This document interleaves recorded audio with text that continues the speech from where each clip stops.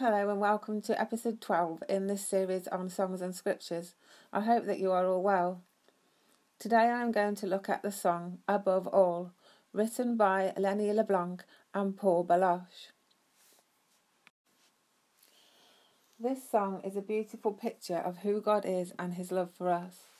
It is another song that could be completely summed up by the words of John 3:16. For God so loved the world that he gave his one and only Son, that whoever believes in him shall not perish, but have eternal life. The verses speak of the power of our Lord and how he is above all.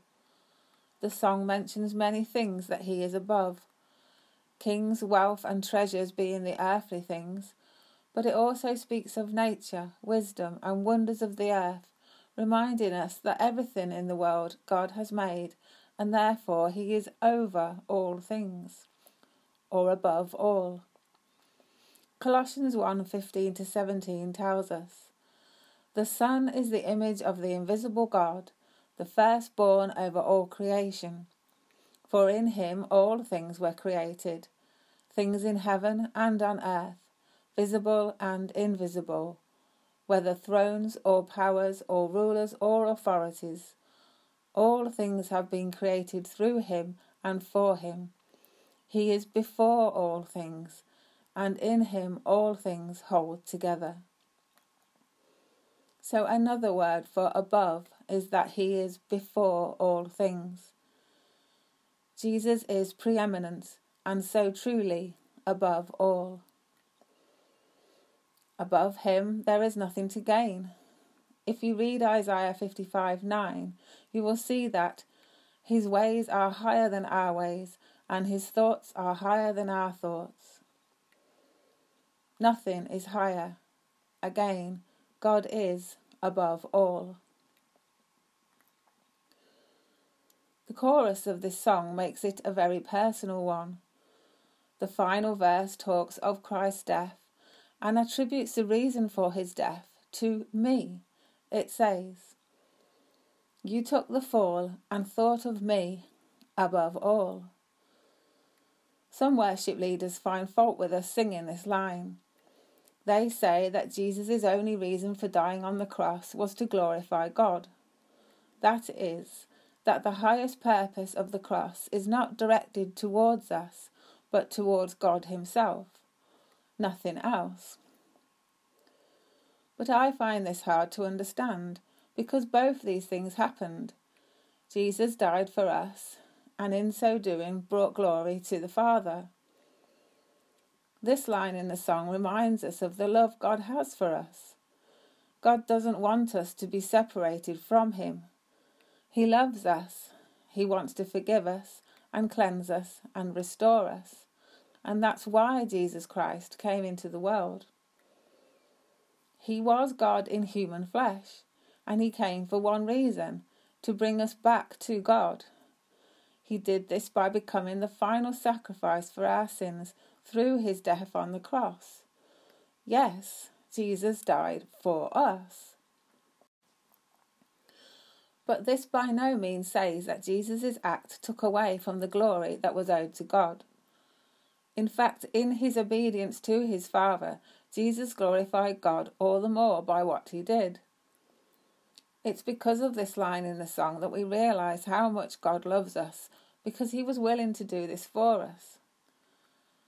Philippians 2:6-11 tells us exactly how God was glorified by Jesus' death. It says, "Therefore God exalted him to the highest place, and gave him the name that is above every name, that at the name of Jesus every knee should bow, in heaven and on earth and under the earth, and every tongue acknowledge that Jesus Christ is Lord, to the glory of God the Father." Because of his humility, obedience and atoning sacrifice, God was glorified. Jesus has received a name that is above all, and everyone will one day bow and testify to his lordship and supreme glory. I believe that these final words in the chorus are there to help us to realise how much Jesus Christ did for us when he died for us on the cross, and it never crossed my mind to think of it as a human-centering phrase that takes anything away from God. I think that this passage from Hebrews affirms this for us. But we do see him who has been made for a little while lower than the angels, namely Jesus, because of the suffering of death, crowned with glory and honour, that by the grace of God he might taste death for everyone. Jesus is the ultimate example of what it means to love the Lord our God with all our heart, soul and mind and strength, and to love our neighbour as ourselves. Jesus saves us from our sin, death and the wrath of God, not because he thinks of us as being more important than his own glory, but rather for his glory. And so I am going to continue to love this song and sing it with all of my soul, because it helps me to realise that our God is above all. By singing this song, we continue to bring God the glory he deserves. This song is not about me or you or creation. It's about a God that loves us and who is above all. It's been really lovely to be with you over the past 12 weeks as we have looked at some great worship songs and the scriptures that inspired them. If you have missed any episodes, you can still find them on the St Mary's Greesborough and Rawmarsh websites, or if you search online for podcasts called Songs and Scriptures, you will find them on most podcasting platforms. So I thank you again for listening. May God bless you and all for whom you care and pray for. Amen.